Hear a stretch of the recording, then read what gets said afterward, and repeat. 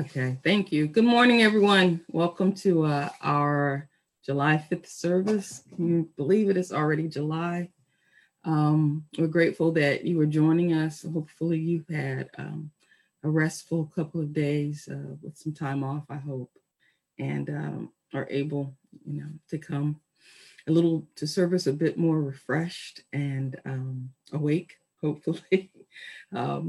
I actually wanted to start off with just reading Psalm 84, verses 10 through 12.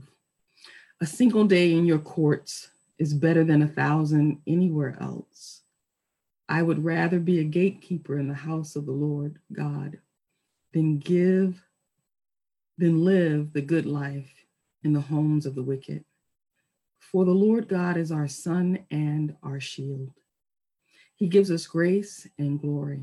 The Lord will withhold no good thing from those who do what is right. O Lord of heaven's armies, what joy for those who trust in you. Let's pray. Thank you so much, Lord, for just the grace of knowing you, the grace of being in your presence, and to be assembled with your family in worship and praise of you. We invite your presence in every home, Lord, to unite our hearts and our minds as we give glory and offer praise to your name, because you are so deserving. You have kept us, you keep us, and your love abounds toward us. And so we thank you for the blessings and how you've seen our community through. And we remember those, Father, who are ill and suffering loss, who mourn, and Lord, those who rejoice today. Make us instruments of your peace, oh God, to share with them in any state, that we may highlight the word community in the name of our church, and that we might highlight that your community, your goodness, that you are God, and above you there's none other. We bless you, we thank you. In Jesus' name, amen. So today for worship, I have a particular treat. I asked a friend of mine, her name is Kavutha Mwanzia-Asiyo. She lives in Nairobi, Kenya, to provide worship for us today. And so I am so excited to have her with me. I met her when we were in Boston. She was a student at Berkeley years ago, and Berkeley College of Music. And we have maintained a friendship ever since. So she is joined by her husband, Joseph Asiyo, as they bring our worship today. So let's praise the Lord. Amen.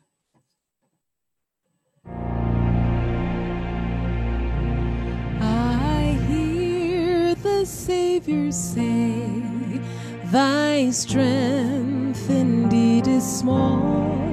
Child of weakness, watch and pray. Find in me thine all in all. Jesus paid it all to him I owe. Sin had left a crimson stain, he washed it white as snow. For nothing good have I, whereby thy grace to claim. I'll wash my garments white in the blood of Calvary's Lamb. Jesus paid it all to him I owe. Sin had left a crimson stain, he washed it white as snow. Lord, now indeed I find thy power, and thine alone can change the leper's spots and melt the heart of stone. Jesus paid it all to him I owe. Sin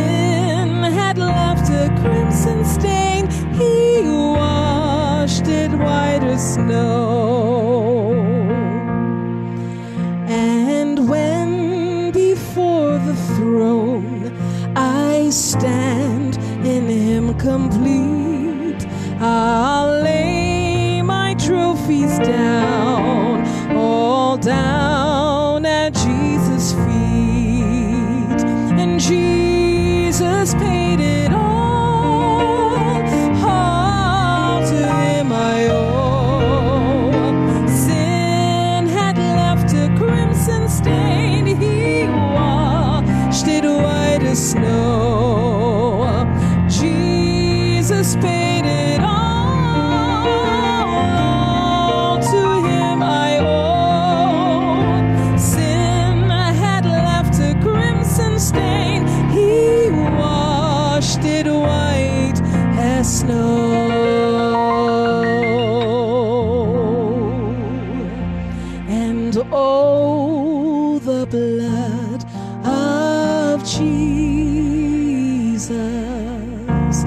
Oh, the blood of Jesus. Oh, the blood of Jesus. It washes white as snow. Oh, the blood of Jesus. Oh, the blood of Jesus. Oh, the blood of Jesus. It washes white as snow. Nadamu ya Yesu, damu ya Yesu, damu ya Yesu husafisha kabisa. Said, oh, the blood, oh, the blood of Jesus. Oh, the blood of Jesus. Oh, the blood of Jesus. It washes white as snow. Oh, the blood of Jesus. Oh, the blood of Jesus. Oh, the blood of Jesus. It washes white as snow. Wash me white as snow. Would you wash me white? Would you wash me white? White as snow. See my heart, Lord, wash me white as snow.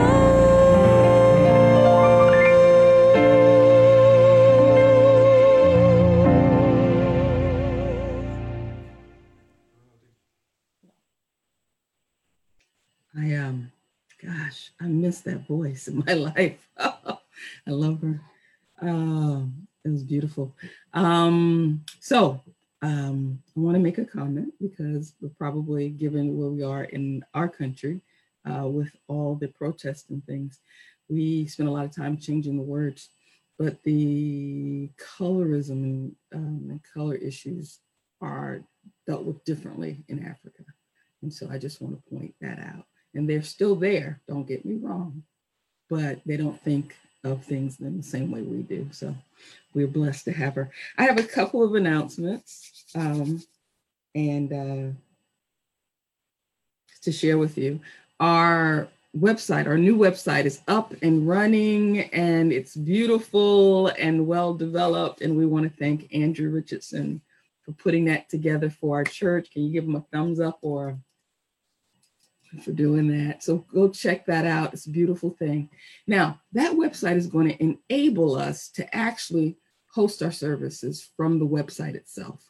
And so we have just maybe a few more weeks on Zoom, and then we'll have a different platform that may be better for us in terms of music and things for us to share with. So I'm excited about that and moving forward with that. In relation to that, Andrew has been holding down our services since we went and started streaming. And we want to give Andrew a break and say thank you to him.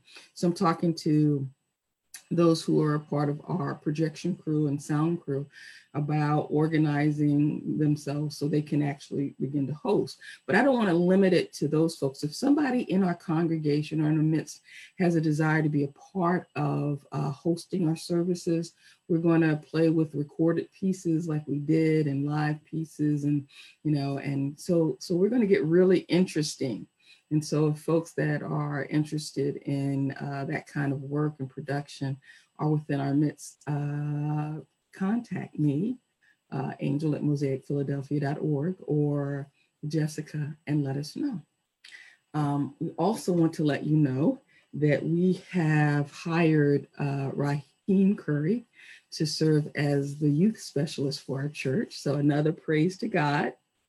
In the next couple of weeks, you'll be able to meet Raheem at a service that we're offering. We are in the last stages. Hopefully, if we get a yes, we've offered the director of operations position to someone. And so we're waiting for their answer and all. And so we're moving forward, and it's exciting. And we bless the Lord for the people that God's sending to us. So it's really a pleasure. And so we are moving away from, let's just kind of hang out on Zoom until we see what happens, to, okay, this is our life and we're going to make it better, and we're going to live within the context that we're given. All right. So cool. Marley, it's good to see you up and moving and with us. Yay. Thank everybody for the prayers that they offered for Ashley and Derek and their baby and Nivea, the whole family, and the new baby within Ashley. I appreciate so much that I can post that and people respond. When it comes to things like that, I just want to get a full community of people calling their names before the throne, that God will hear. I believe that God hears our prayers and answers them. And so thank you for joining in that. She's resting at home, last I heard. So she's okay. Just continue to pray that that she doesn't go into having contractions too early, and that little girl stays nestled in her mommy until she is fully developed and it's time for her to come and meet us in person. Amen. All right. And lastly, our sermon today is going to come from our own Melissa Min. She's going to speak with us a bit about in the context of our Christian belief and this Independence Day celebration, to talk about the varied perspectives that there are. So we welcome Melissa. You'll see her driving in her car to Harrisburg, so she recorded it for us. Glad to see you, Melissa. And but she will be here delivering our sermons. So Lord, bless us as we listen. Help us to hear what you have to say to each of our hearts individually, and what you will share with us as a community. In Jesus' name, amen. Good morning, Mosaic family and friends. For those of you who do not know me, my name is Melissa Min, and I'm the Director of Children and Families at Mosaic Community Church. In addition to serving on staff, my husband Kenny and I have been invested members of the Mosaic community since 2007. Mosaic is not only the place where I work, it is the community that I help to build. I also consider it my family. And it's an honor to be with you all this morning, even if it is virtually. So I wonder what your 4th of July celebrations were like yesterday. Did some of you just stay at home to be safe during quarantine? Did some of you brave the outdoors and practice social distancing and enjoy the 4th of July outdoors? Perhaps some of you even enjoyed some fireworks. For me and my family, the 4th of July is an opportunity for us to enjoy the summer weather with our good friends and family.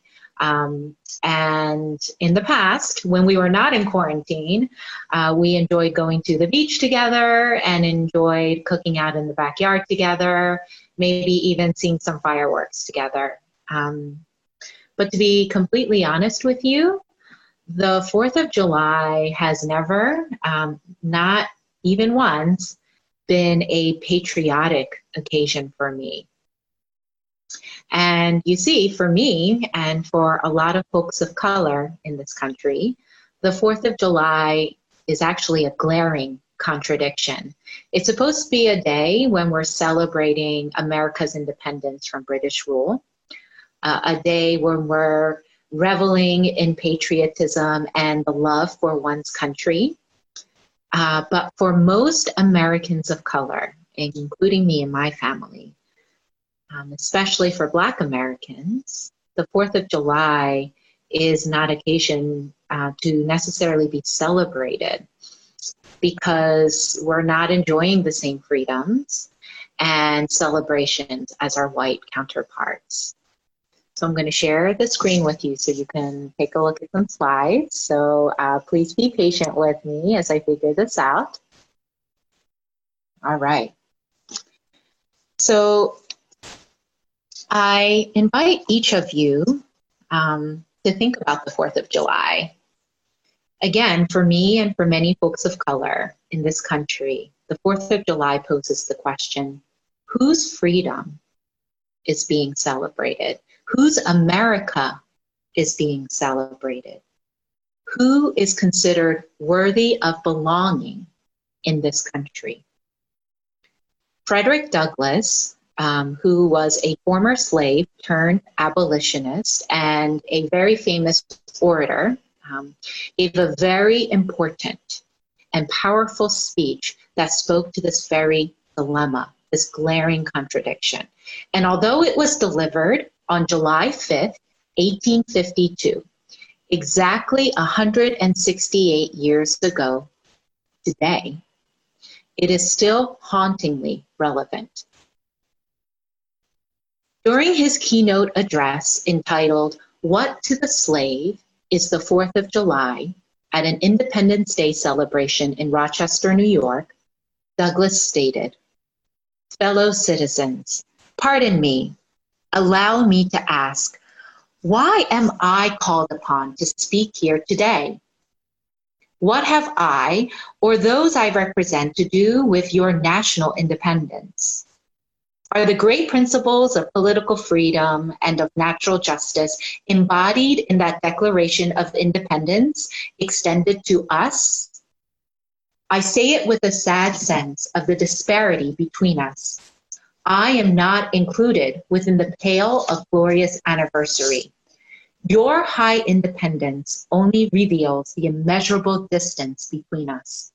The blessings in which you this day rejoice are not enjoyed in common. The rich inheritance of justice, liberty, prosperity, and independence bequeathed by your fathers is shared by you, not by me. The sunlight that brought light and healing to you has brought stripes and death to me.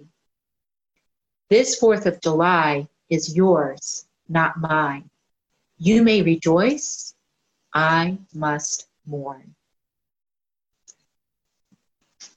And so I ask each of you to consider this question again. What does the 4th of July mean for you when so many Americans of color, especially Black Americans, are not truly equal nor free? Instead of being able to enjoy a harassment-free barbecue in the local park, or a quiet and peaceful bird-watching expedition in Central Park, people of color, especially Black folks in America, are mistreated and brutalized, hated and murdered, incarcerated and caged, discriminated against, silenced, written out of history, ignored, excluded, and ultimately dehumanized. This is America in 2020. America is often called the land of the free, but for whom?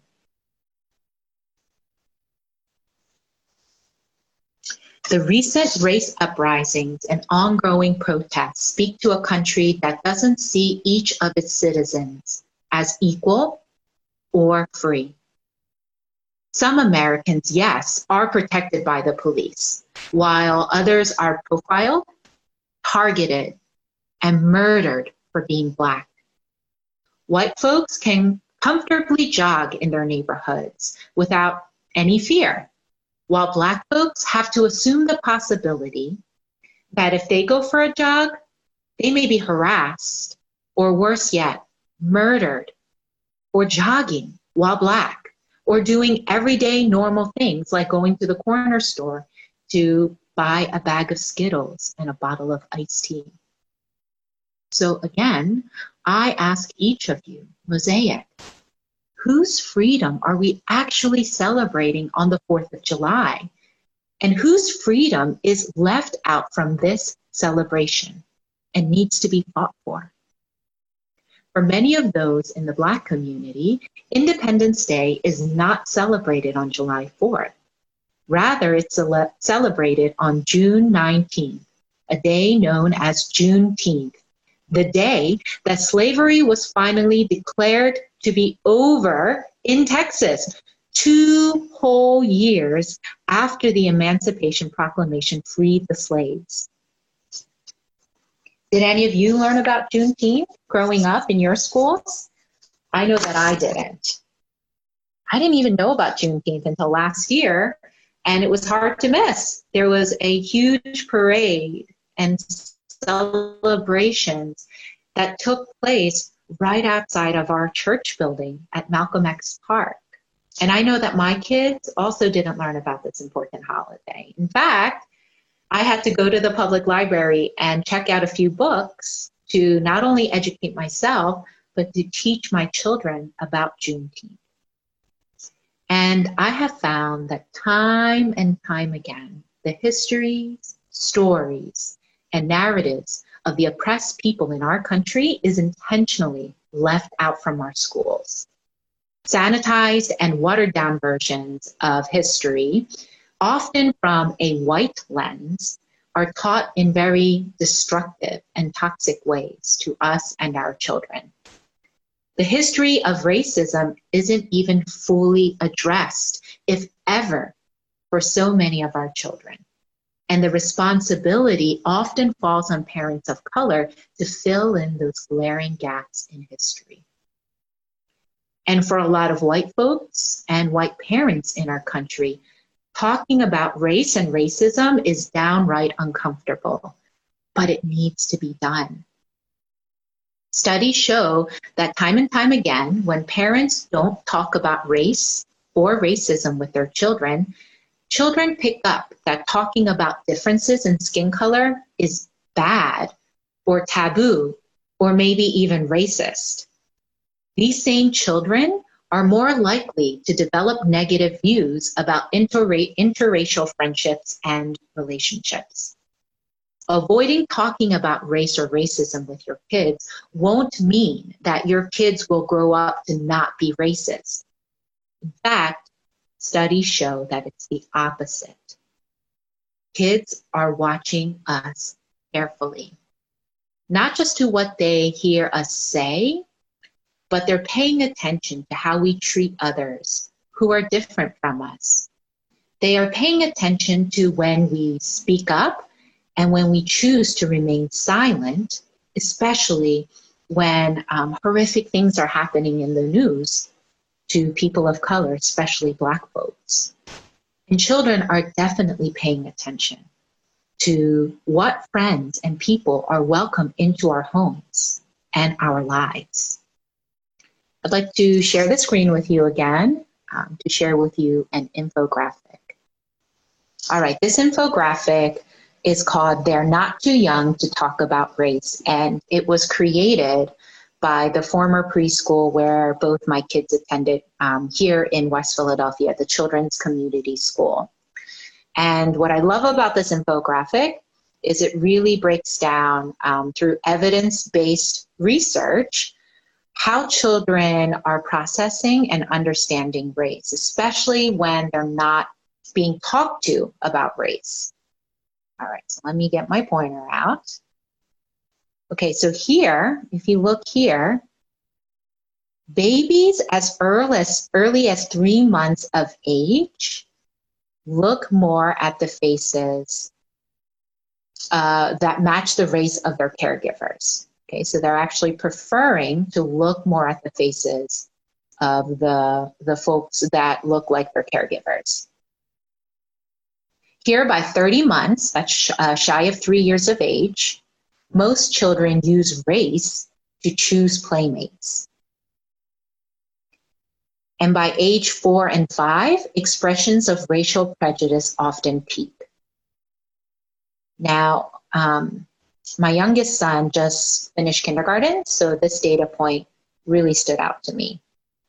By kindergarten, children show many of the same racial attitudes that adults hold in our culture. They have already learned to associate some groups with higher status than others. And this data point gives me a lot of hope. Explicit conversations with 5 to 7-year-olds about interracial friendship can dramatically improve their racial attitudes in as little as a single week. So again, silence about race reinforces racism by letting children draw their own conclusions based on what they see. So the responsibility falls on teachers, those who work with young folks, and families to play a really critical and powerful role in helping to shape race perceptions. Talking to kids about race and racism is one way we can make sure that the legacy of racism, and anti-Blackness in our families and our communities ends with us. So we can actually help to raise a different generation of children who have been taught to appreciate, honor, and love the humanity and the divinity of all the people that they encounter, that they work with or go to school with and live with. If you're a parent or an educator or someone who works with young folks, I strongly invite you to begin talking to your children, if you haven't already begun these conversations about race and racism and injustice. What works for our family is to have regular bite-sized conversations about these topics, and not just one long and awkward conversation about racism and injustice when something horrific happens in the news. These conversations can stem from what's happening in the news, or they can even stem from what happens during recess at school. Just ask your kids about what's happening during recess. My kids identify as Asian, so these conversations are not optional for our family. Like other children of color, my own children are experiencing racism directly from their own classmates, and they see it happen to their friends. And they need to understand how to recognize injustice, how to respond, and how to safely speak up. So some of the great resources that have helped me talk to my children about racism are Raising Race-Conscious Children. This happens to be my absolute favorite resource. And we actually brought the folks in from this organization to give a talk to our families last year during our parenting series about how to actually do that, how to begin race conversations with children. Another resource that I absolutely love as an educator is Teaching Tolerance. And one that I just recently discovered that is also super rich with resources is embracerace.org. So our family finds it helpful to read books, picture books, chapter books that start conversations about race or racism. In fact, I'm going to be reading some of those books to the children at Mosaic on our Mosaic Kids YouTube channel this summer. So parents, you and your kids are invited to watch the brief videos, which will feature read-alouds and some engaging questions to help spark important conversations for you and your kids at home. I'm going to be calling these read-alouds Social Justice Saturdays, and a new video will be posted each Saturday until the end of the summer. And for adults, especially white adults who are coming into awareness of their own privileges and of the injustices that exist in our very own communities, there's a lot of work to be done. Awareness can't just remain at awareness. It must turn into action. Educating yourself is one way to start the process of unrooting deep-seated biases and racism. May I suggest that you can begin by reading and engaging with the anti-racism works of Ibram Kendi, Robin DiAngelo, Brian Stevenson, and Ta-Nehisi Coates. You can talk with other white folks about what you are learning. In fact, I encourage you to do so. But whatever you do, please do not ask people of color to educate you or to explain racism to you. This is emotional labor for us, and this is the work that needs to be done by white folks amongst yourselves. I also invite you to take the implicit bias tests that are put forth by Harvard. You may be surprised by what implicit biases you hold about folks of color, folks with different gender and sexual identities, and folks with different body abilities. These implicit bias tests are free and they're online. I will repost all of these resources in the newsletter recap of this talk.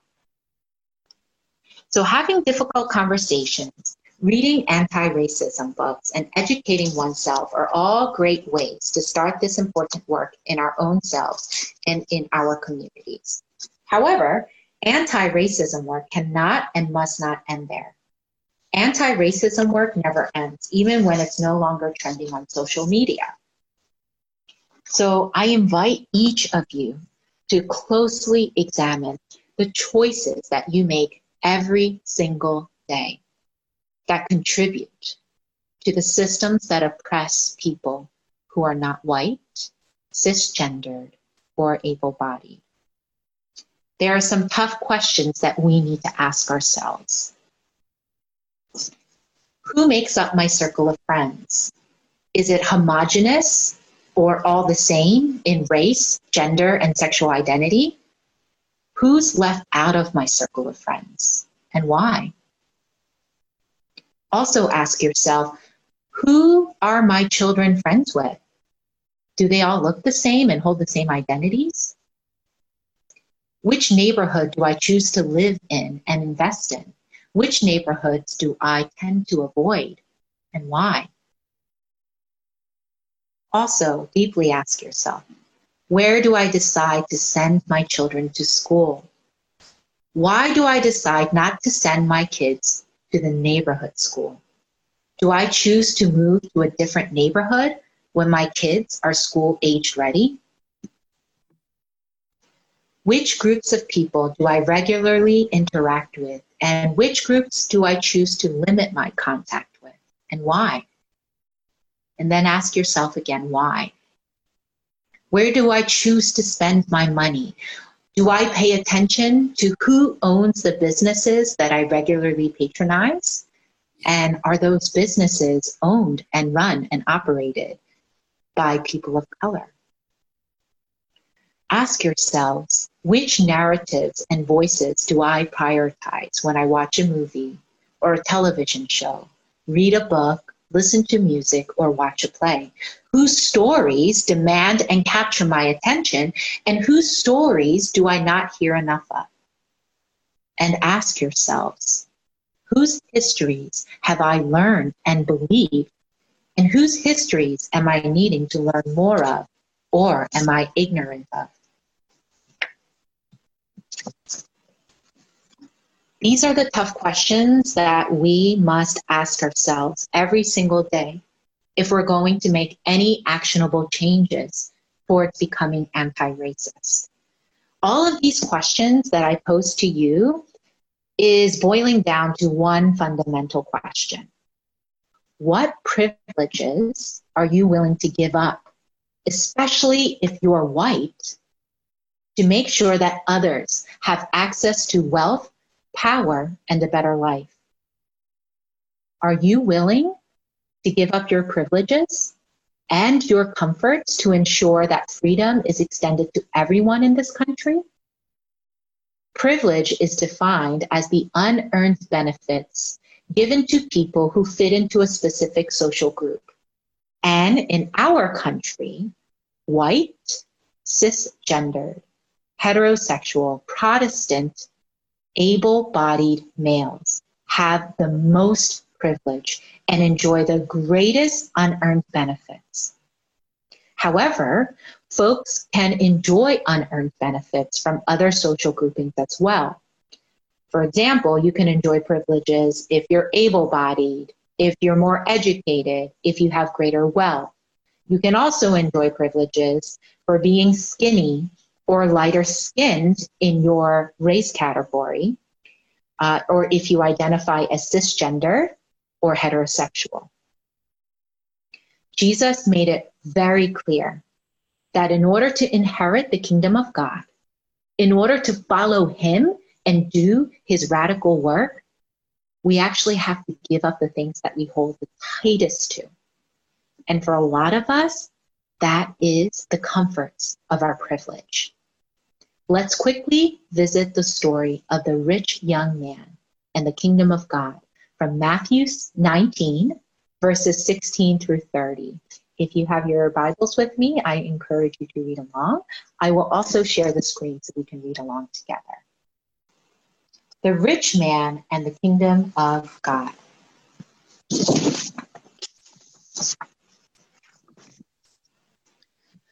Matthew 19, verses 16 through 30.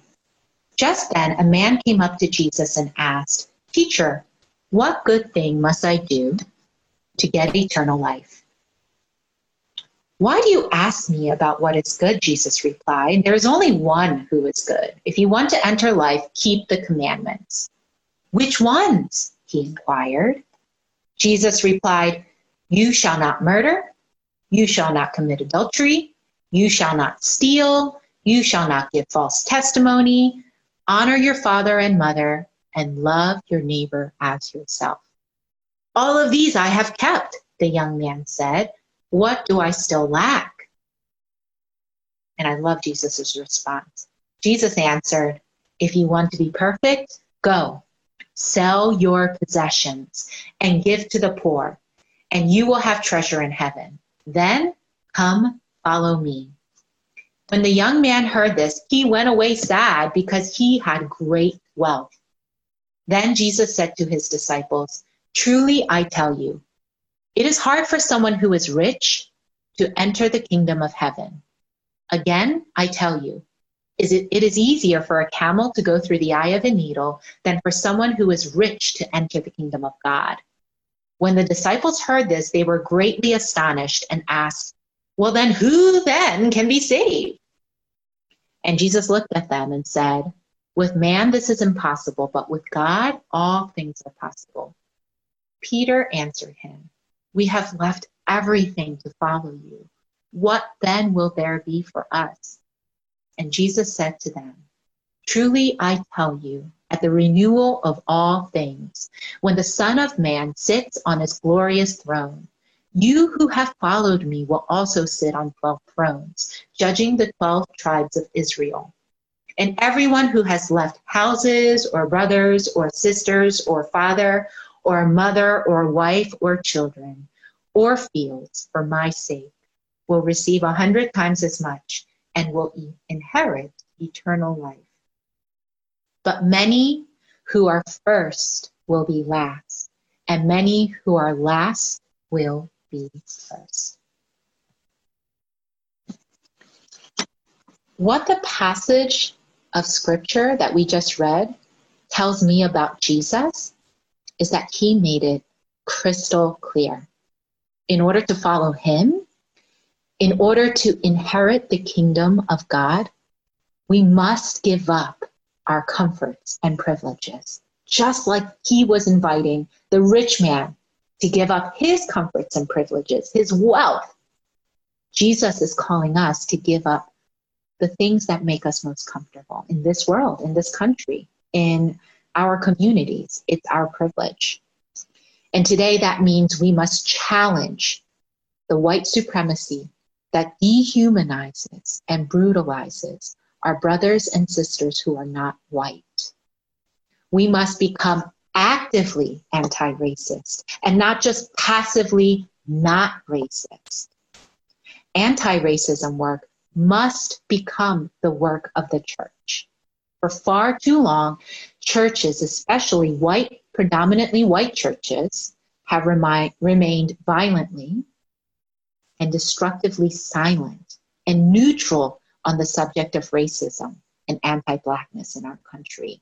We cannot let that happen at Mosaic. Literal lives depend on whether we remain silent during these times or whether we become actively anti-racist. If we are a church that centers Jesus, we must do the work that Jesus did and that Jesus calls us to do today. Jesus radically loved the most oppressed and marginalized people of his time. The widowers, the sex workers, the lepers, the disabled folks, those who had mental illness, the undereducated, the poor, the tax collectors, the racial minorities, the criminals, the sinners, the beggars, the chronic bleeders, the lonely and the despised. He didn't turn his face away from them. He didn't recoil at their touch. Rather, he turned towards them. He embraced them. He fed them and healed them. Jesus, and this is what I love most about him, offered them a seat, not just any seat, but the first seat in the kingdom of heaven. Jesus offered them radical love and belonging, radical inclusion and acceptance. So Mosaic, how will we as a church participate in Jesus's greatest call for action from all of us? How will each of us create a beloved community that truly reflects the diverse and beautiful kingdom of God? Will we be like that wealthy young man who found it so incredibly hard to give up his wealth and his privilege to follow Jesus? Will we choose to remain comfortable in our friendships and schools and neighborhoods and livelihood and turn a blind eye to all those who are suffering around us so that we can enjoy our unearned privileges? Or will we become the body of Christ that does the hard work and hard examination that needs to be done to root out the ways that each of us contribute to systems that oppress others? Will we choose to live into our values of being centered around Jesus by radically including, loving, and serving everyone who walks through our church doors, regardless of how they smell, of how much education and wealth they have, of how they identify. Rather, regardless, right, of who they choose to marry or go to bed with.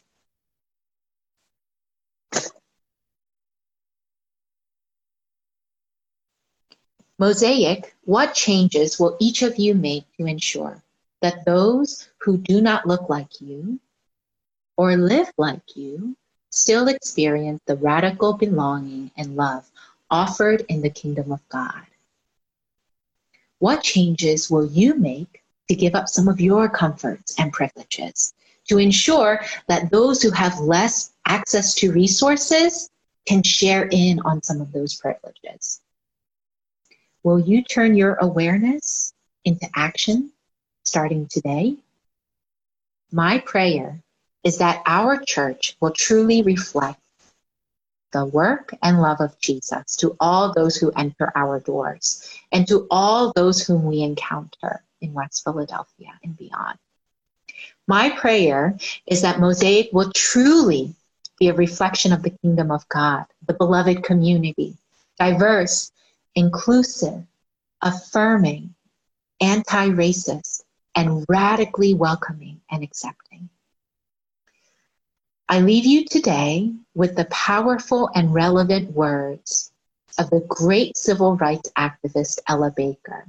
Her words were turned into a beautiful song by Dr. Bernice Johnson Regan, and it is sung by Sweet Honey and the Rock.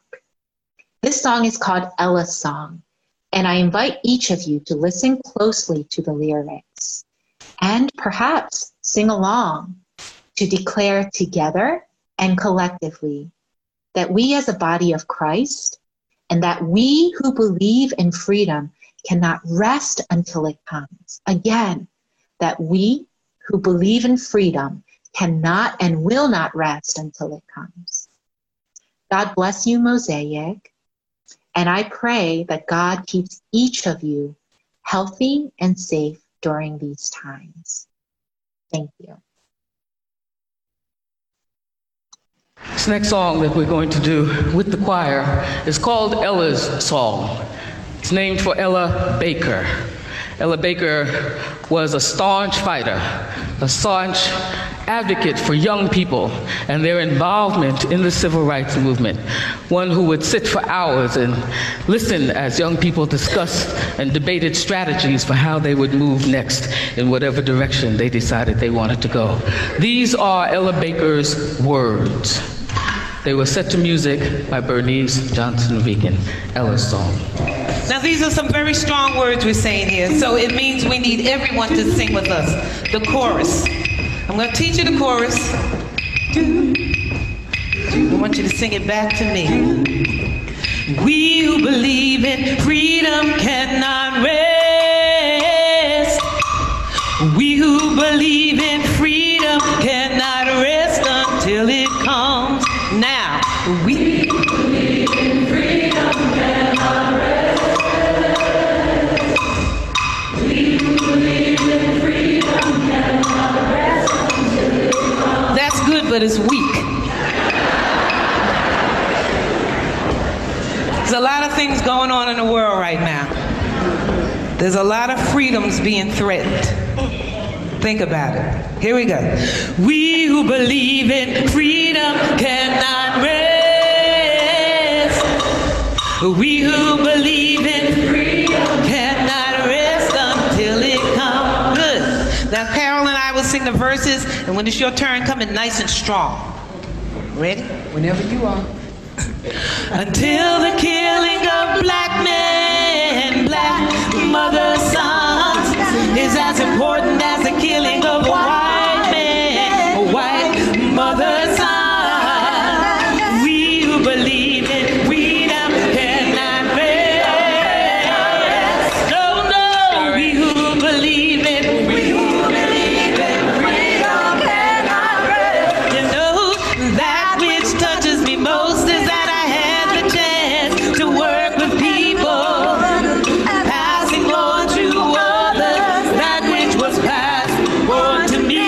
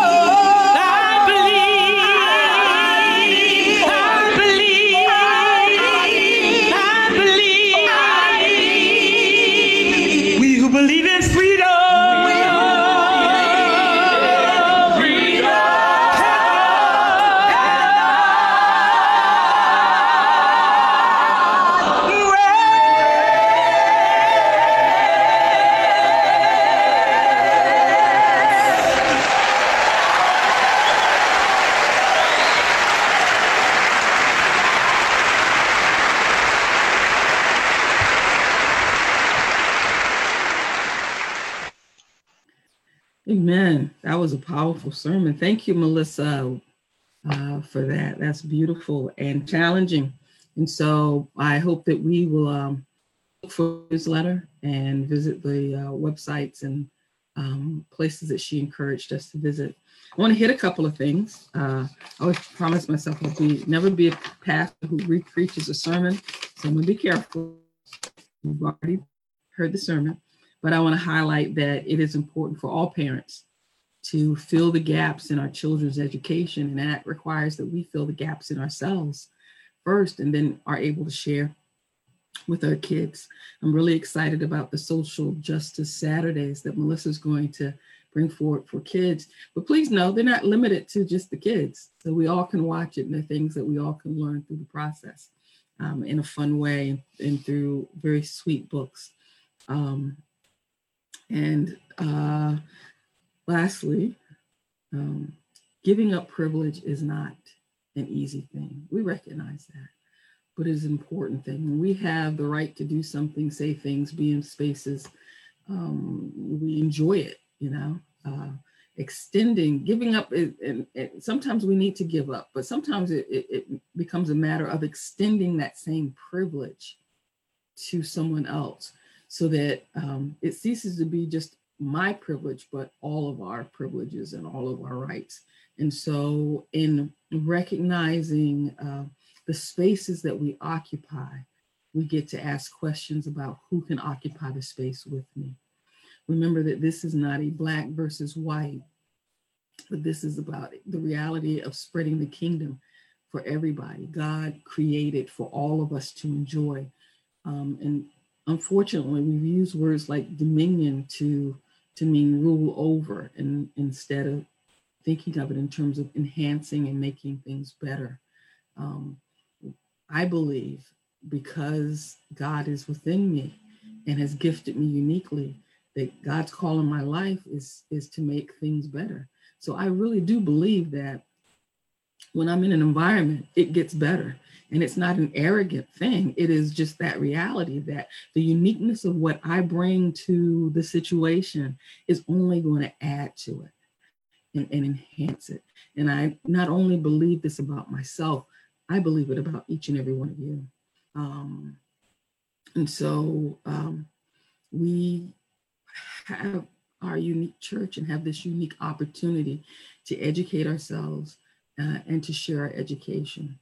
It's not fair for, as Melissa said, the expectation has been over the years for people of color, Black people in particular, to educate white people on race.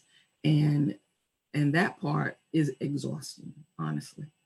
But the part that isn't exhausting is when you're able to share and incorporate what you've learned into your conversation and into the way you live your lives. That is breathtakingly beautiful to me as a person of color. And so it's not about not having conversations. Please hear that, because one of the things our survey revealed is that we are people who read books by other by people who are not like us. And so there's efforts going on across our community to educate ourselves, but it also revealed that we aren't having conversations and aren't doing activities that demonstrate that.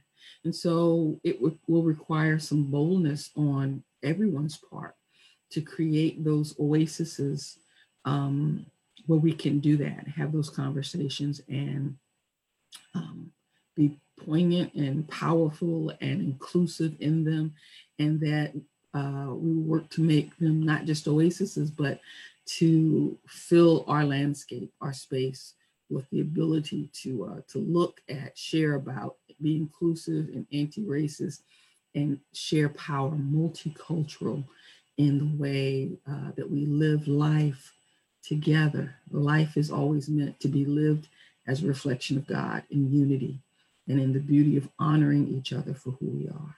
So again, I want to thank Melissa for being the beautiful educator that she is and bringing that sermon to us. It was incredible, and I know I'm going to revisit it again and again. I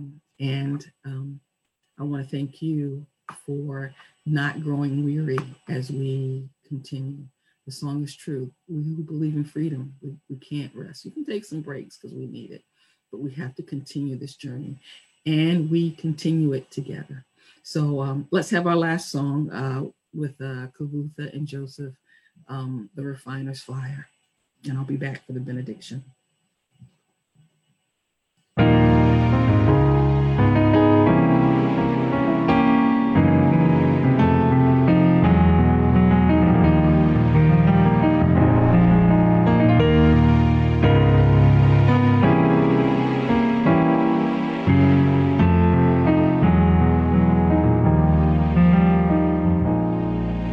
Purify my heart, let me be as gold and precious silver. Purify my heart, let me be as gold, pure gold, refiner's fire. My heart's one desire is to be holy, set apart for you, Lord. I choose to be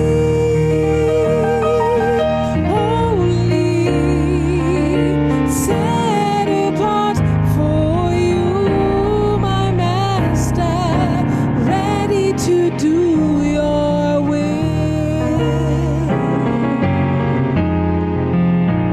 Oh, let's purify and purify my heart. Let me be as gold and precious silver. Purify my heart. Let me be as gold, pure gold, refiner's fire. My heart's one desire is to be holy, set apart for you, Lord. I choose to be holy, set apart for you, my Master, ready to do your will.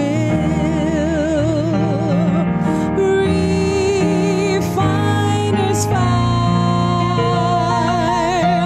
My heart's one desire is to be holy, set apart for you, Lord. I choose to be holy, set apart for you, my Master, ready to do your will. Lord, I'm ready to do your will. Teach me to do your will. Ready to do your will. Lord, I'm ready to do your will.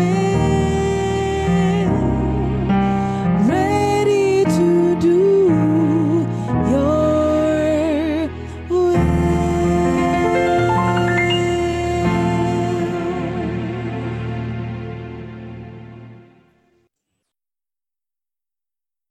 Amen. Amen. Our benediction.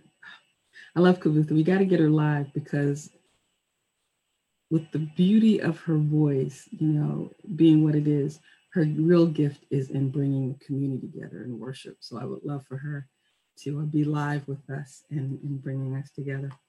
Our benediction today comes from Romans 15, 5-6. It is a writing of Paul where he pronounces a benediction of unity to the readers, to the Romans. It encourages us to experience this unity, because it is a gift of God that has the power to transform. But it is the recognition that it also takes time for this to come. It is my prayer, and I believe your prayer, that we would be unified in such a way that we become that beacon on a hill, that in West Philly, that shows something different. The image of the church has been so blemished through the years, through white supremacy and through privilege and money and all kinds of things, that we are called now to be evangelicals to the church, to our community, and rethinking how we think about the image of Christ and its reflection in the earth. And so I read to you in closing, may the God of endurance and encouragement grant you to live in such harmony with one another, in accord with Jesus Christ, that together we may with one voice glorify the God and Father of our Lord and Jesus Christ. May you be blessed today in your living. May you be blessed in the connections you make across your communities. May you be blessed when you look across the table or share the space in your kitchen or the spaces in our world that have been defined for one group of people and not others. May you be blessed when you look into those spaces and you see the world reflected in them. And may you be blessed by your bold stance to hold those doors open, because I would rather be a gatekeeper in the kingdom of God, allowing people to come in, to enter and experience the joy and beauty of God's earth, created for us and enhanced by us through the giftings that God has placed within each of us. I'd rather be a gatekeeper than enjoy the wealth and riches of wickedness, because that twists what God has made. May we work to untwist it and welcome all. Be blessed, my family. You are loved. Be safe and just be the powerful people you are. I love you. God bless you. Bye-bye.